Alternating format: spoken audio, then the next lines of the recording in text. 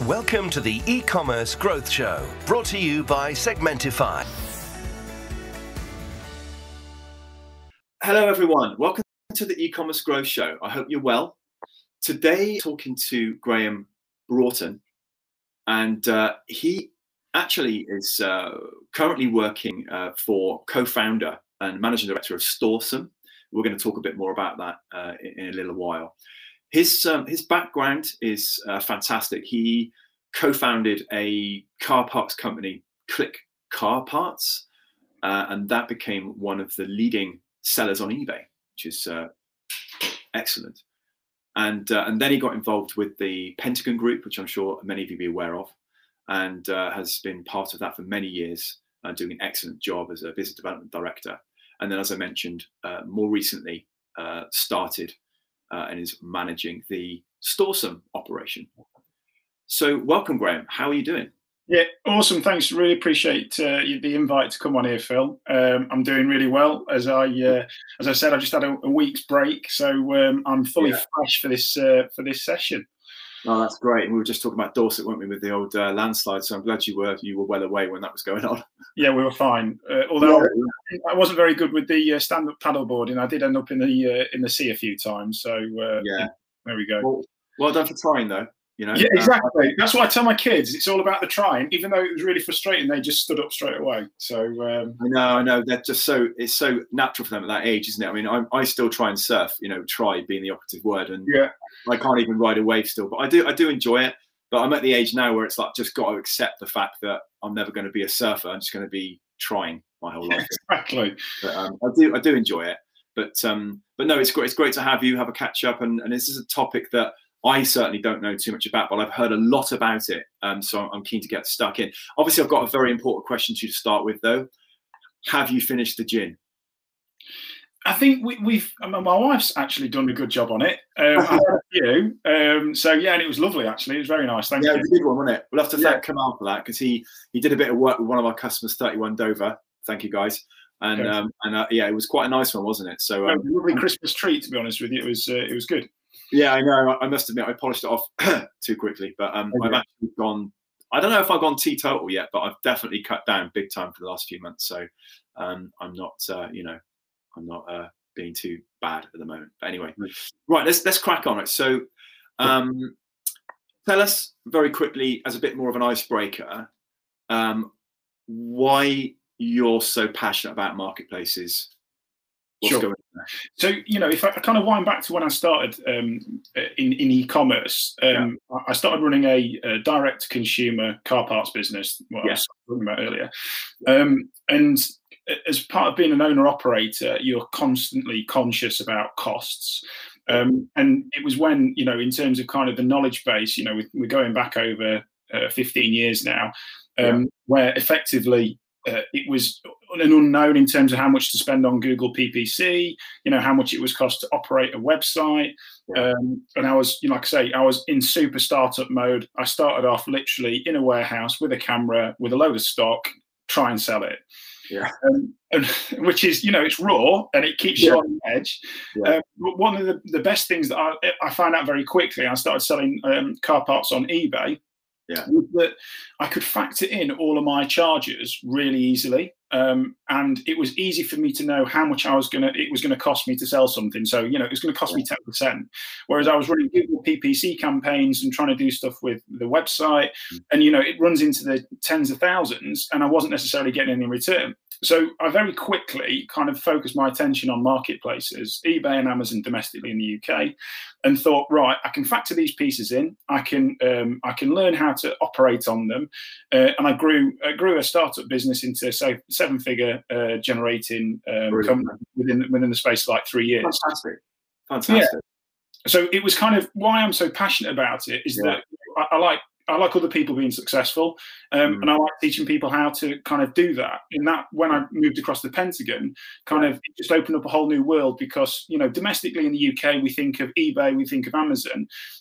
But if you go kind of into Europe or across Asia, then there's completely different marketplaces like Alibaba, Lazada, and Mercado Libre. And essentially, these are the places that, which are just like eBay and Amazon, but in local territories.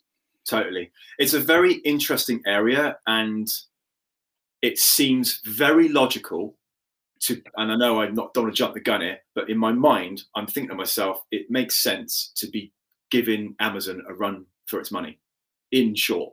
Right? It makes total sense. They have made a massive success of this, as have all these other massive marketplaces. So it almost feels like the tables potentially are being turned. I know we're going to talk more, but that's my only thought at the moment, knowing not too much about it. Let's go to the very beginning, all right, sure. In terms of the main theme of what we're talking about, because I know I'm going to learn a lot today myself. Go back to the beginning. Tell us, just for simplicity's sake, what is a marketplace and why is it such a massive opportunity from your experience? Yeah, sure. So I think, in its simplest form, there's three main components of a marketplace. We have suppliers, we've got customers, and then the piece in the middle, which is the platform or the channel, is essentially the marketplace. So what it does, it enables or it acts as a conduit between that customer and that retailer or that brand or that supplier.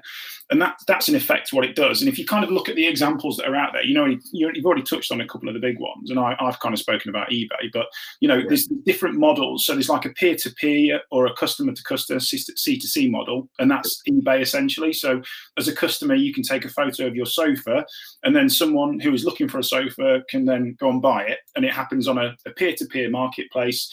And then the trust and safety team make sure that happens, and kind of everything in terms of like the framework of how to create the listing, the protection around the kind of the purchase of that item is all relatively safe and easy to do. You've got like a B2C or a business to consumer model, which is like Amazon's third party. So you buy on Amazon, but actually you're buying from a third party seller, so a brand or a retailer. And that's essentially exploded in the past 18 months. Record sales across the board. Marketplace is absolutely smashing it. And then the final one is a business to business model, which again Amazon enables through a vendor central solution. And this is kind of removing supply chain, making everything more like visible, reducing margins. But essentially, it's where a business and another business transact through a platform technology. And kind of, if I think why this sector growing, and why is it so much at the forefront of blue chip and enterprise brands, and also SMBs at the moment, it's that they're wanting to get closer to the customer as quickly as possible, in the fastest way. And if you look at what's happening on the high street, I know we're going to talk about it in a little bit of time, but we've seen people just go to the wall. High street retailers it's not necessarily completely gone. People still want to go into shops, but it's changed, and our buying habits have changed. And if you look at like someone like Next, for instance, they've been great in terms of kind of inventing themselves with this third party model. So people love Next, they love the shopping experience, they trust them as a brand. If you start building on third party brands, so whilst you're buying your Next t-shirt and your next pair of jeans, you might want a pair of Nikes and some Ray-Ban sunglasses, and to buy that all in one shop or on one site, but not hold any of that stock, is really compelling for the customer and also for the retailer. Right. Okay. So is the idea then that you're bringing multiple suppliers into your own brand via a marketplace? So there's a couple of options, and again, through the kind of the past 12 months of running through some of the sessions that we have done, people are looking at it in different ways. So some of them are wanting to set up a brand new marketplace in a specific niche or a vertical. Others are saying, look, how do we complement our current traffic? So like I said about Next, people like those £30-40 pairs of jeans, but actually they're quite, they'll spend £100 on a Ray-Ban pair of sunglasses. Now, does that customer go on two separate sales journeys in terms of buying it, finding it, and then purchasing it?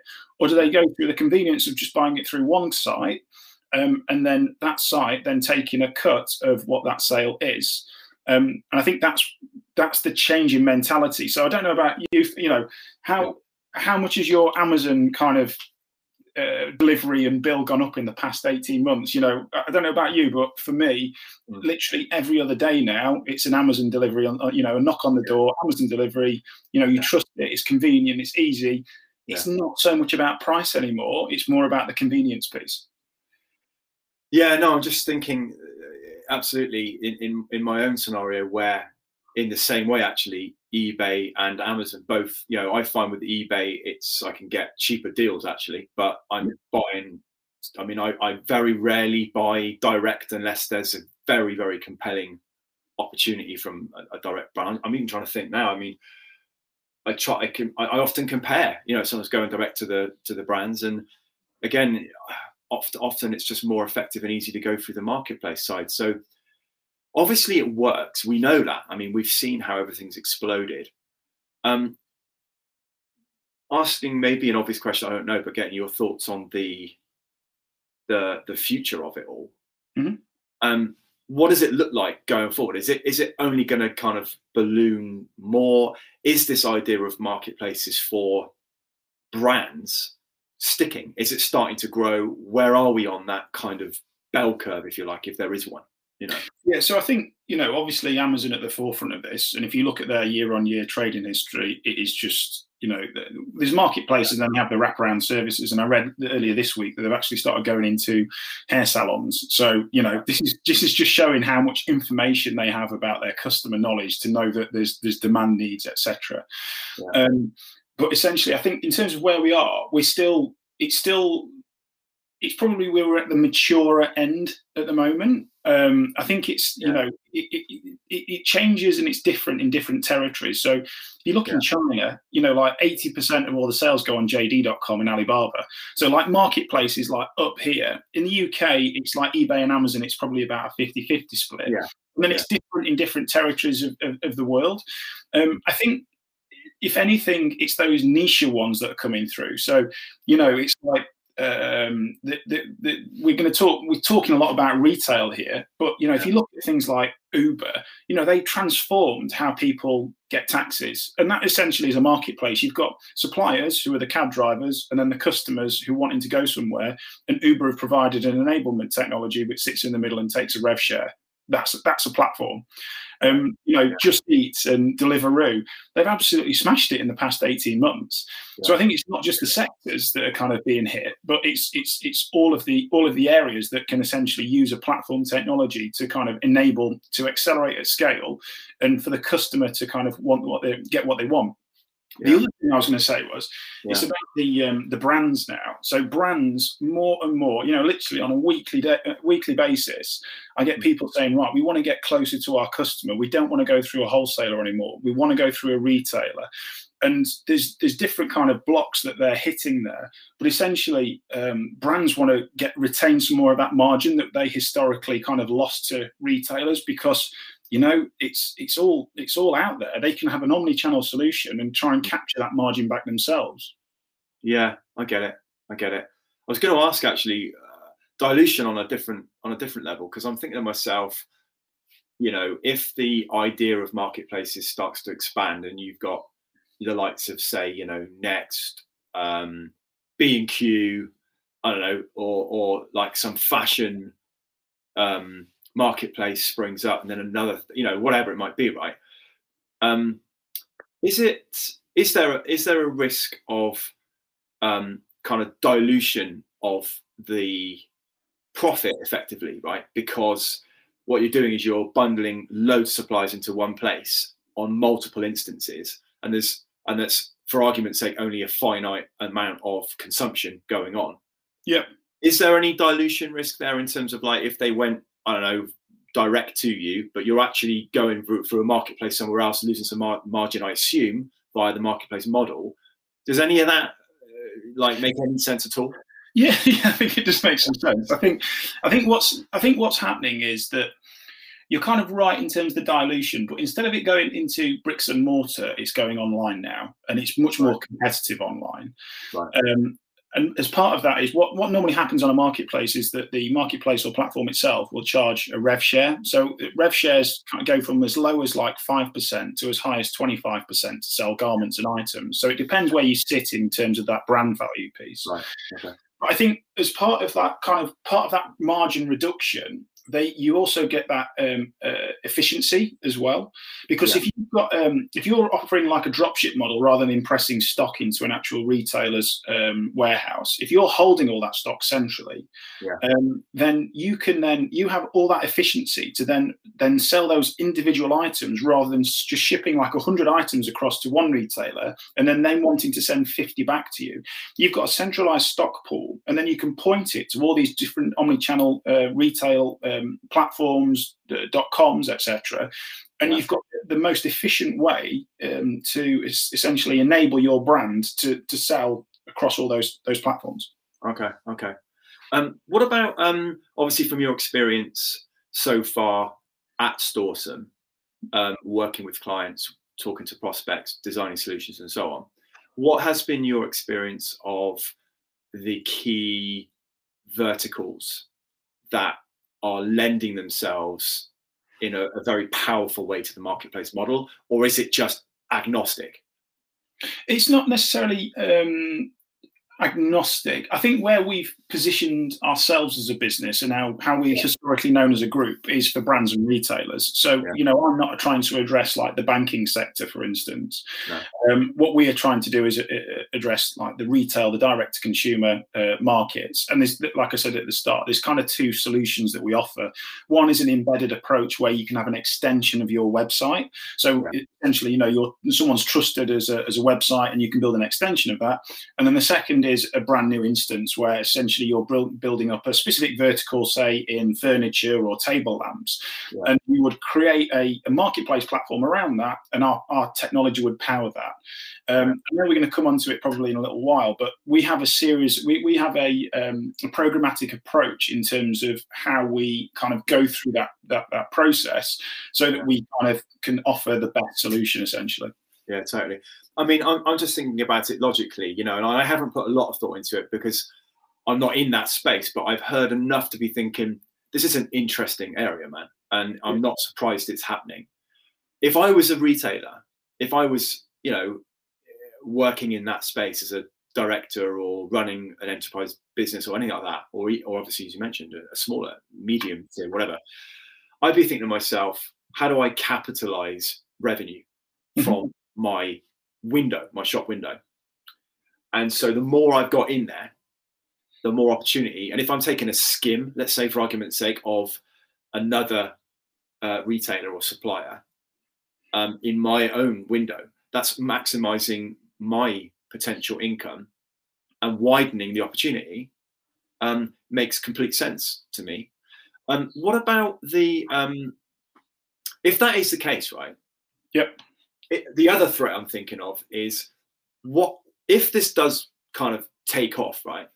What is the threat then to any retailer out there that is almost like the old school bricks and mortar retails that just kind of watch the e-commerce thing take off and then they hit the wall?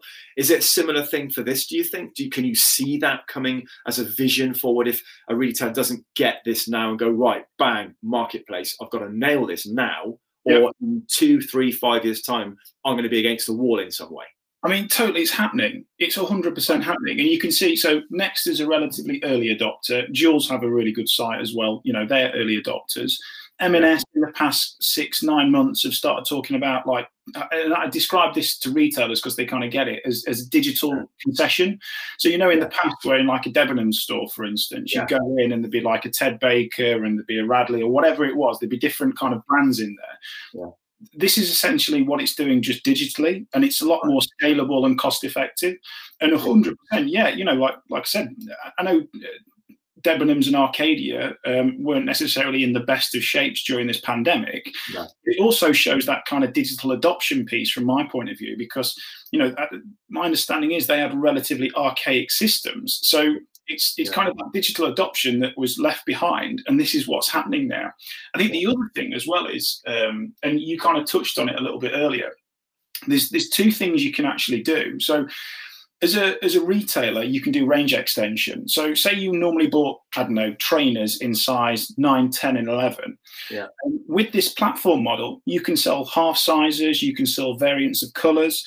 and you don't actually have to hold any of that stock. So you can get sales velocity and sales data without actually having to own anything. And then once you get that data, then you can then wholesale those items at a better price. So actually, it's a way of enabling a buying team to kind of see what actually is going to sell without committing, hundreds of thousands of pounds worth of product to product. Sure. And what about cross-vertical, right? So one of the things I read recently in an RNS, a news release from Next, was that they're beginning to bring garden centres, mini garden centres into their shops, right, into their stores. Is the reason for that, in some respects, linked to the fact that actually there's so much more power now in terms of cross-vertical marketplace style selling, both in bricks and mortar and online?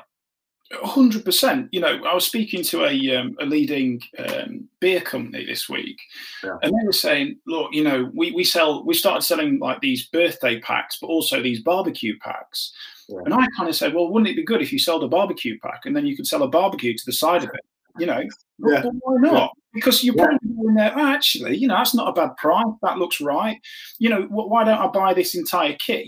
If you're buying a flat screen television or a new flat screen television, you might be buying new furniture. You might want some like lazy recliners that go alongside that, and maybe some new lights for the wall, or I don't know, some dimmers or something. And the marketplace obviously facilitates that. I mean, the more you're talking to me, the more it makes total sense that if I can cross-sell out of my vertical to relevant products within my vertical, that to me is an absolute no-brainer. And you've got none of the overheads associated with it because it's the marketplace model, right? Because they're handling all that. You're just shop fronting it and doing what Amazon's doing, right? This is massive, right? Surely. It's super compelling, isn't it, from a customer's perspective? Yeah. And for the retailer, right? I mean, it's very, very interesting. I mean, I've obviously learned a load already, and you're kind of opening my mind up to what is going on. And it makes total sense. I suppose the key question out of this chat really, is where do you start, man? I mean, if you haven't considered this already, what do you, from an expertise point of view, what would you suggest? What would you advise? So how we approach things is, I've got 15 years experience in this sector.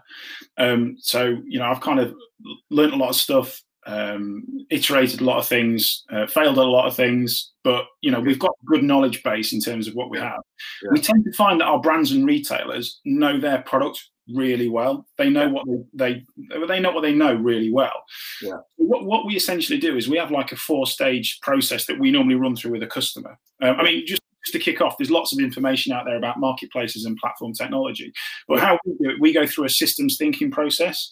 So we have 4 stages. The first one is what we call an emergent session. And we want a 90-minute systems thinking, rich picture, highly engaging 90-minute session with like, finance director, a technology director, and then kind of either someone who's kind of leading the actual project or is interested in the project. And what as part of that process we do is we just map out everything that's in their mind, so that we'll say, what's happening with your logistics at the moment? Where are you losing out to a competitor? What's your product range look like? What's your heat map in terms of what the product demand looks like? And we sketch it all out into this picture. And then we say, right, well, how does a platform, how does a marketplace enable that? What are the pain points, or what are the points where platform solves things, operation needs solving, investment might need making, and in 90 minutes, we've got a really interesting kind of overview of what that business does.